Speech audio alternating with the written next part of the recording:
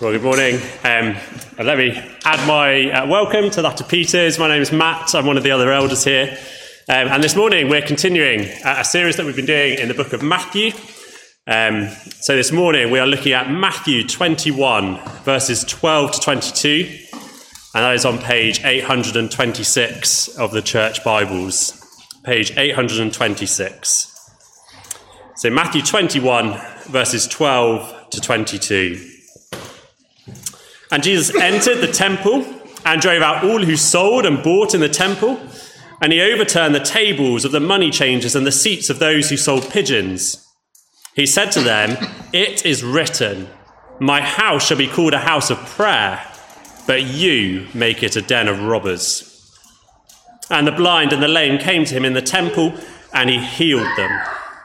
But when the chief priests and the scribes saw the wonderful things that he did, and the children crying out in the temple, "Hosanna to the Son of David," they were indignant. And they said to him, "Do you hear what these are saying?" And Jesus said to them, "Yes. Have you never read, 'Out of the mouth of infants and nursing babies you have prepared praise'?" And leaving them, he went out of the city to Bethany and lodged there. In the morning, as he was returning to the city, he became hungry. And seeing a fig tree by the wayside, he went to it and found nothing on it but only leaves. And he said to it, "May no fruit ever come from you again." And the fig tree withered at once. When the disciples saw it, they marveled, saying, "How did the fig tree wither at once?"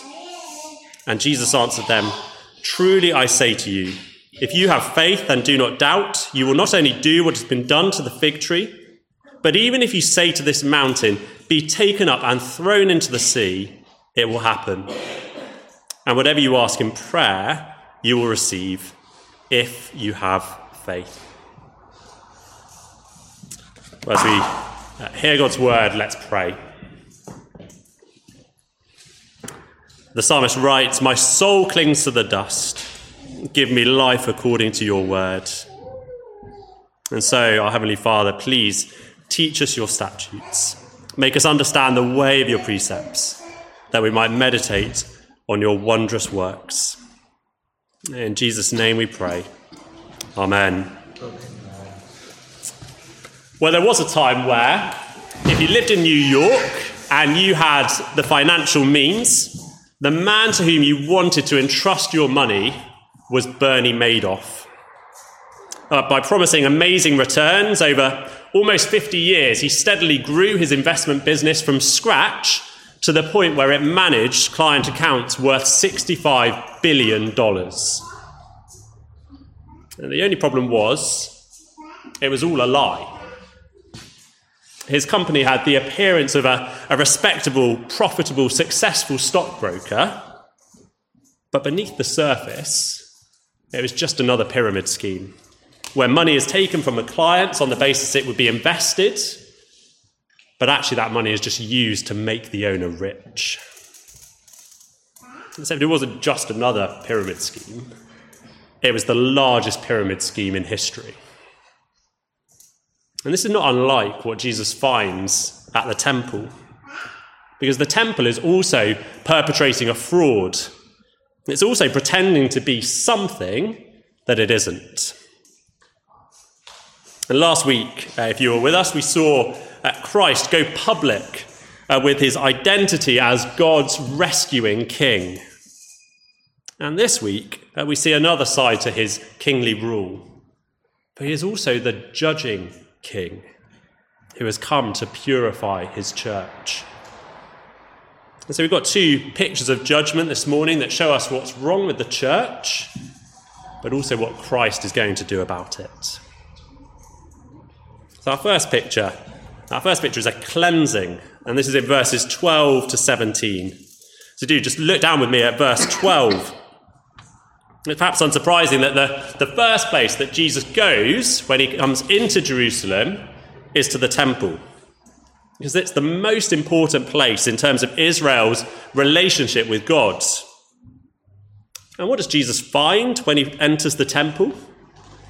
Well, he finds it resembles not so much a temple as a giant Tesco Extra.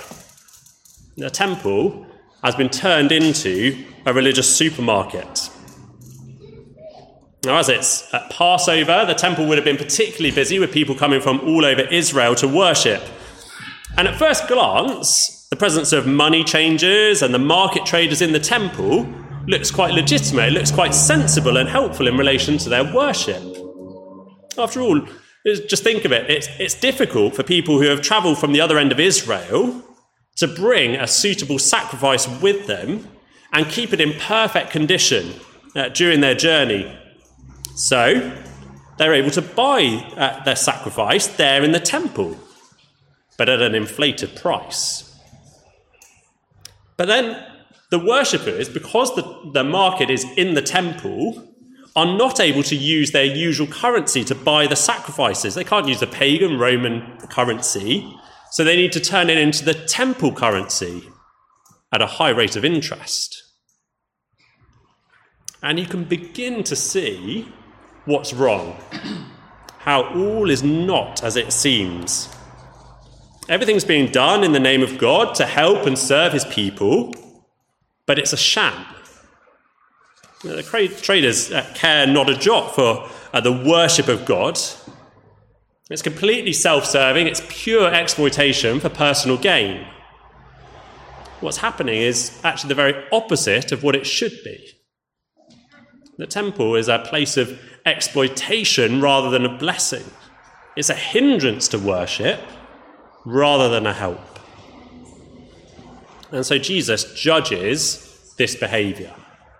And he overturns the tables and he drives out the traders and the money changers.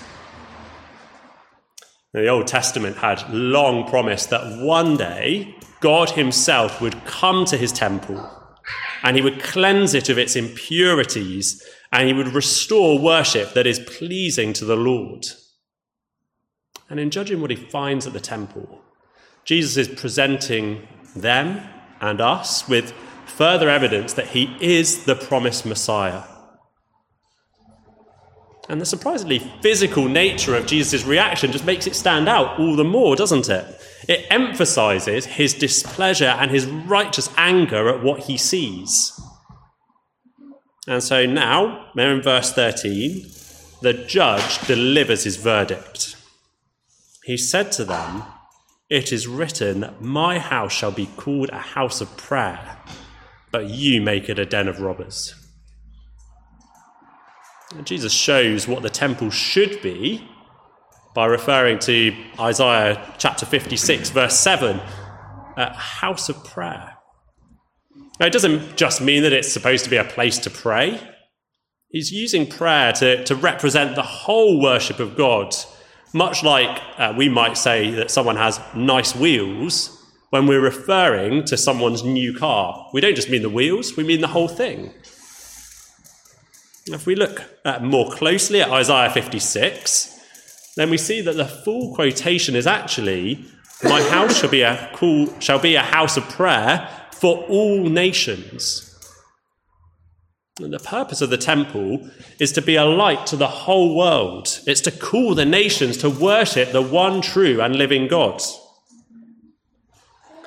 But Jesus then quotes from Jeremiah 7, verse 11, to say that rather than being this, it's become a den of robbers, where God is not praised, but he is literally robbed of glory and honour, just as his people are robbed of their money. So Christ has judged the traders and money changers. And so now he turns his attention to the chief priests and the scribes, those under whose watch the temple's worship has been corrupted. But first, Christ reminds them what worship pleasing to the Lord looks like. There in verse 14.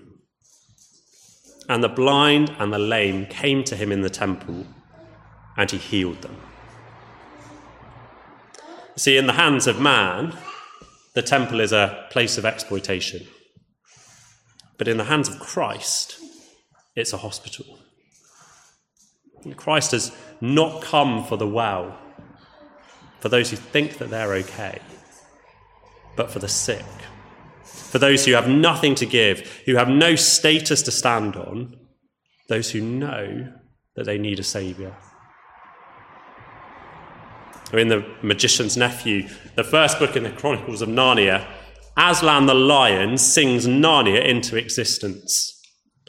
It's a beautiful song that delights most of the characters, Diggory, Polly, the cabbie, and so on, but not Uncle Andrew. Uncle Andrew realised that the noise that he heard was a song, but he disliked the song very much. And we're told it made him think and feel things that he did not want to think and feel. And when the sun rose and he saw the singer was a lion, he then tried his hardest to convince himself that all he could hear was a lion's roar.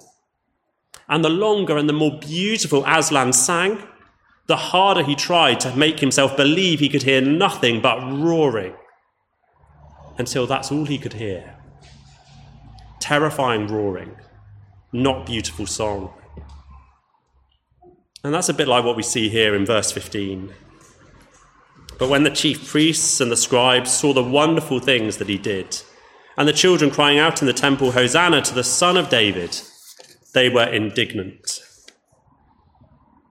We've got here two beautiful God-glorifying things: the healing of the lame and the blind, and the praise from the children of Jesus as the Messiah. It's like Aslan's song, but not for the chief priests and the scribes. They don't hear a song, they just hear a lion roaring. Now, they're perfectly happy with the noise of the market, but they cannot stand praise for Christ. And they expected Jesus to do something about this there in verse 16. But he effectively just says, well, what did you expect? These children aren't wrong, their praise isn't misplaced. Just look at Psalm 8. When the Messiah comes, even babies and infants will cry out in praise. So what does the children singing to me tell you about who I am? See, in their song, the children see what the chief priests and the scribes emphatically do not. Outwardly, the religious leaders say they're waiting for the Messiah, but functionally they aren't. For when he comes, they don't receive him. They will not accept his authority. They will not submit to his rule. And this goes some way to explaining why the temple is in such a mess. Christ doesn't rule their hearts. They do. The chief priests reject Christ as the Messiah, so Jesus rejects them. Which brings us to our second picture, a cursing. The second picture is a cursing, verses 18 to 19. Now, children, have you ever set off on a journey very early in the morning, too early to have breakfast? Now, you might stop on the way for breakfast, perhaps at McDonald's as a special treat. Well, there's no McDonald's in Jesus' time, but there were fig trees. And on his way back to Jerusalem the following day, Jesus became hungry. So Jesus sees a fig tree and it has lots of lush foliage, which is a really good sign. Because though it's not the season for sweet and ripe figs, it does mean the tree will have a smaller edible fruit on it called taksh. But as Jesus combs through the leaves, he finds nothing. It's completely empty. There's no fruit. And so we have our second extraordinary physical act of the passage. Jesus says there in verse 19, "May no fruit ever come from you again." And the fig tree withered at once. And what's Christ doing? Well, he's judging and he's punishing the tree for its hypocrisy. He's judging the fact that the tree is pretending to be something that it isn't. It's pretending to be a fruitful tree, but it's empty. It has no fruit. And in the fig tree, Christ sees what he witnessed in the temple the day before. A church that has lush leaves. It's got the temple and the priesthood and the sacrificial system and feast days. but it has absolutely no fruit. It's got no love for God. It's got no love for neighbour, no grace, no forgiveness, no holiness, nothing. It's pretending to be a house of prayer, but it's just a den of robbers. And so we see in Christ's judgment of the tree, the judgment that will rightly befall Israel. In the years to come, it will be stripped of its leaves. Jerusalem will be destroyed. The temple will be burned. Its people will be scattered. Its sin of not bearing fruit will be punished by not bearing fruit forever. So how are we to respond to these two pictures of God's judgment? Well, they tell us that judgment isn't something for the world out there, but it's for in here. They tell us that judgment starts with the church. Now, children, if you go to the cinema to watch a film and you settle into your big, luxurious leather seat, what comes on screen before the film you came to watch? It's the trailers. They give you a preview of films that are coming out soon, a little glimpse of what's to come. And that's what we have here. Two pictures of judgment of sin, a cleansing and a cursing, that point forward to a much greater judgment to come. Jesus' acts in the temple and with the fig tree are not the final cleansing and the cursing, but they're to prepare us for that time. For Christ will, at his second coming, finally and definitively purify his visible church, just as he purified the temple. He will reign over a pure church. And if we know that ultimate judgment is still to come, then we must judge ourselves now in light of that. And it's really important that we are not blasé about the seriousness of religious hypocrisy. We need to see it with the same eyes that Christ sees it. He hates it, and he will do something about it. And that's the message that he's hammered home previously, earlier on in the book of Matthew. It's something that's hammered home in our passage today. It's something that's going to be hammered home in the next few chapters that we look at in the coming weeks. Christ is really clear. If we have the lush outer leaves of professing to know Christ and of identifying with him through the church, then he expects that to be reflected in the way that we live. He doesn't want a performance or an act. He wants what comes from our mouths and what is seen in our lives to be real, not feigned or fake. And this is not something that's just unique to them. We're just as likely to find something similar in the church today. Now, perhaps we're not guilty of turning church into a market, but like the chief priests and the scribes, it's perfectly possible to put on a good show, to look like a Christian in public, but then not practice what we preach. So we might be at church every week, we might take the Lord's Supper, we might even attend the monthly prayer meeting, and we might say all the right things, that sin is our greatest problem, that only Christ can save, that we need to repent and believe, that Christ welcomes sinners, that he has the power to forgive all our sins. But then that not be reflected in how we live in private. We could be all style and no substance, no sincerity. And what this betrays is that Christ is not Lord, that the heart does not really submit to him or belong to him. And we might see this most crudely in a Sunday Christian, where we look respectable at church, but not in the way we conduct ourselves at work or around non-church friends. But I suspect it's often much more subtle and pervasive in our circles. Perhaps someone who, when with church friends or when talking to non-believers, proclaims the importance and the need for us to confess and repent of all of our sins, but then is unwilling to repent themselves. And there are lots of reasons why we might be willing to overlook or hide certain sins. But often it's because we don't want to deal with the consequences of confessing those sins to others. Perhaps we love the status and the standing that we have in the church, and we don't want to give that up. Perhaps we want to be thought of well and fear that others will judge us. Perhaps we just know that making our sin known to others will change the lives we love and make life very hard for the foreseeable future. And we're scared to do that. It reveals that we're more concerned about what people think of us than what God thinks of us. We're more concerned about our status than our souls.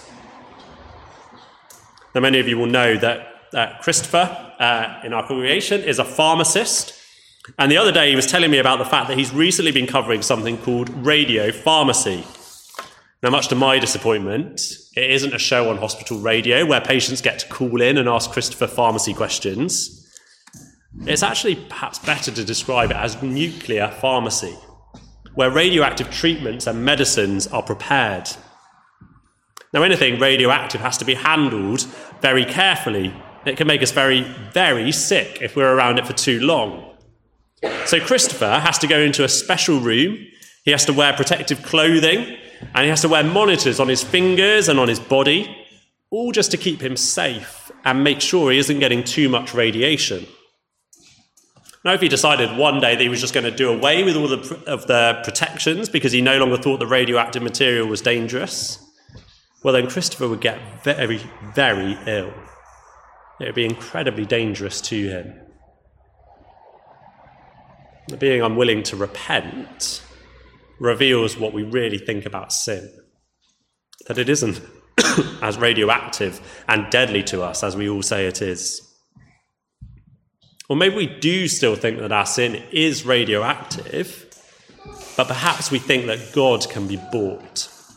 That because we do say and do all the right things, then that will be good enough for God, that he will therefore overlook our sin. But do you see what's happening here? We see that hypocrisy kills repentance, because it ultimately says that repentance isn't necessary. Paul calls it an appearance of godliness, yet without the power.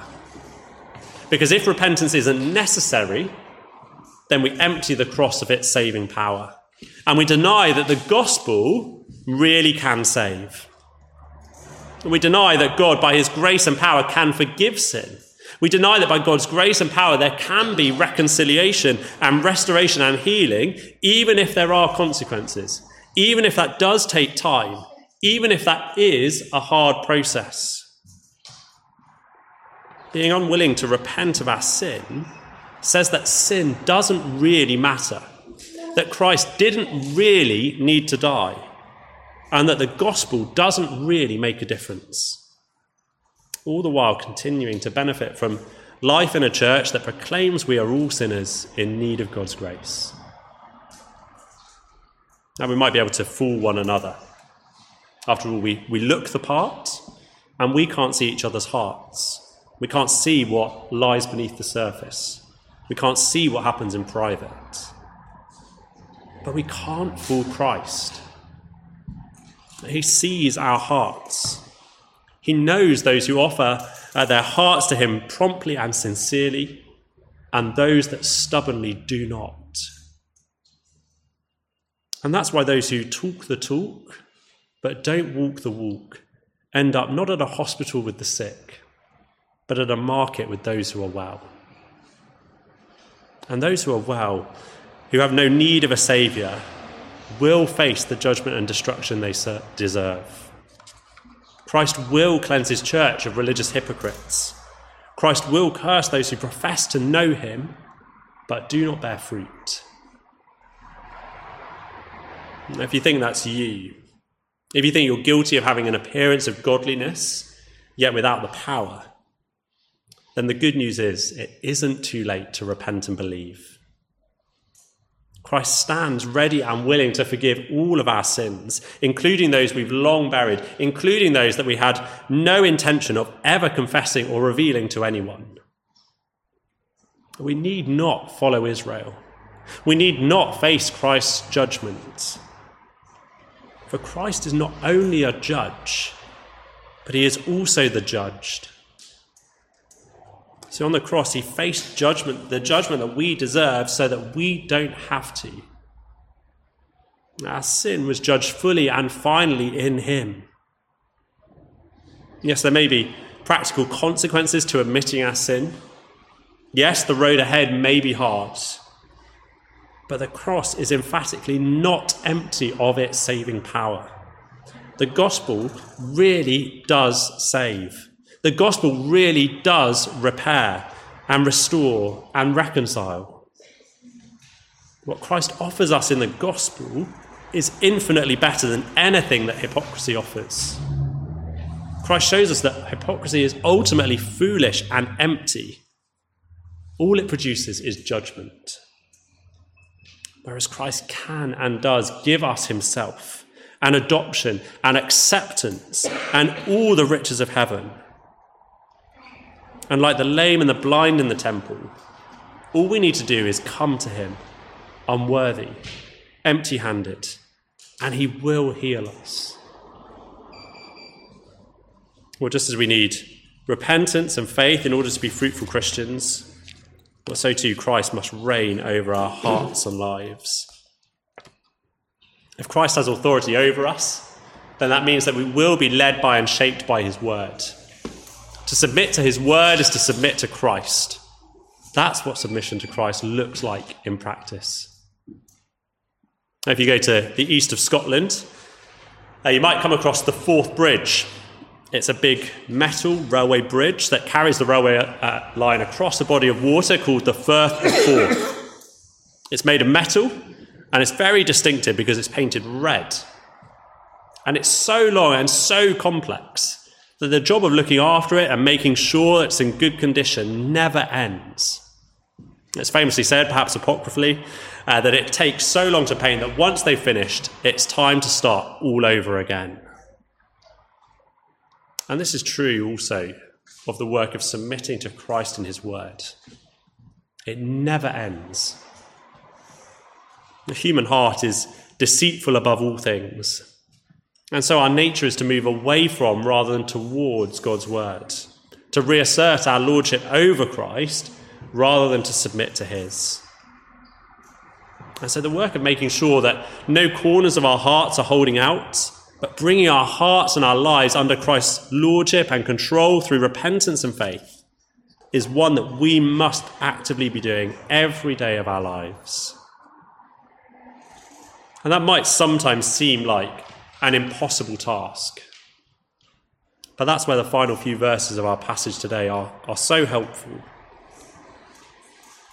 Now, the disciples, after Christ curses the fig tree, marvel at his power and ask how he did it.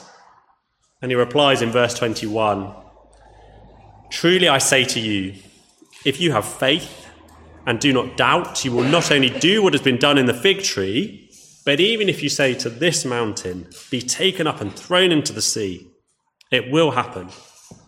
And whatever you ask in prayer, you will receive if you have faith." Nothing, not even a mountain being thrown into the sea, is impossible with God. If you have faith, whatever you ask in prayer, you will receive. We just need to trust Christ and pray. Let's pray. Our Heavenly Father, we thank you for the clarity of your word this morning and helping us understand more about Christ's kingship, his love for the church, and for the way he does it so graciously to help us prepare for his second coming. Would we heed the warning about religious hypocrisy? Would we examine our hearts and come to him in repentance and faith, knowing that he is not only the judge, but he is also the judged?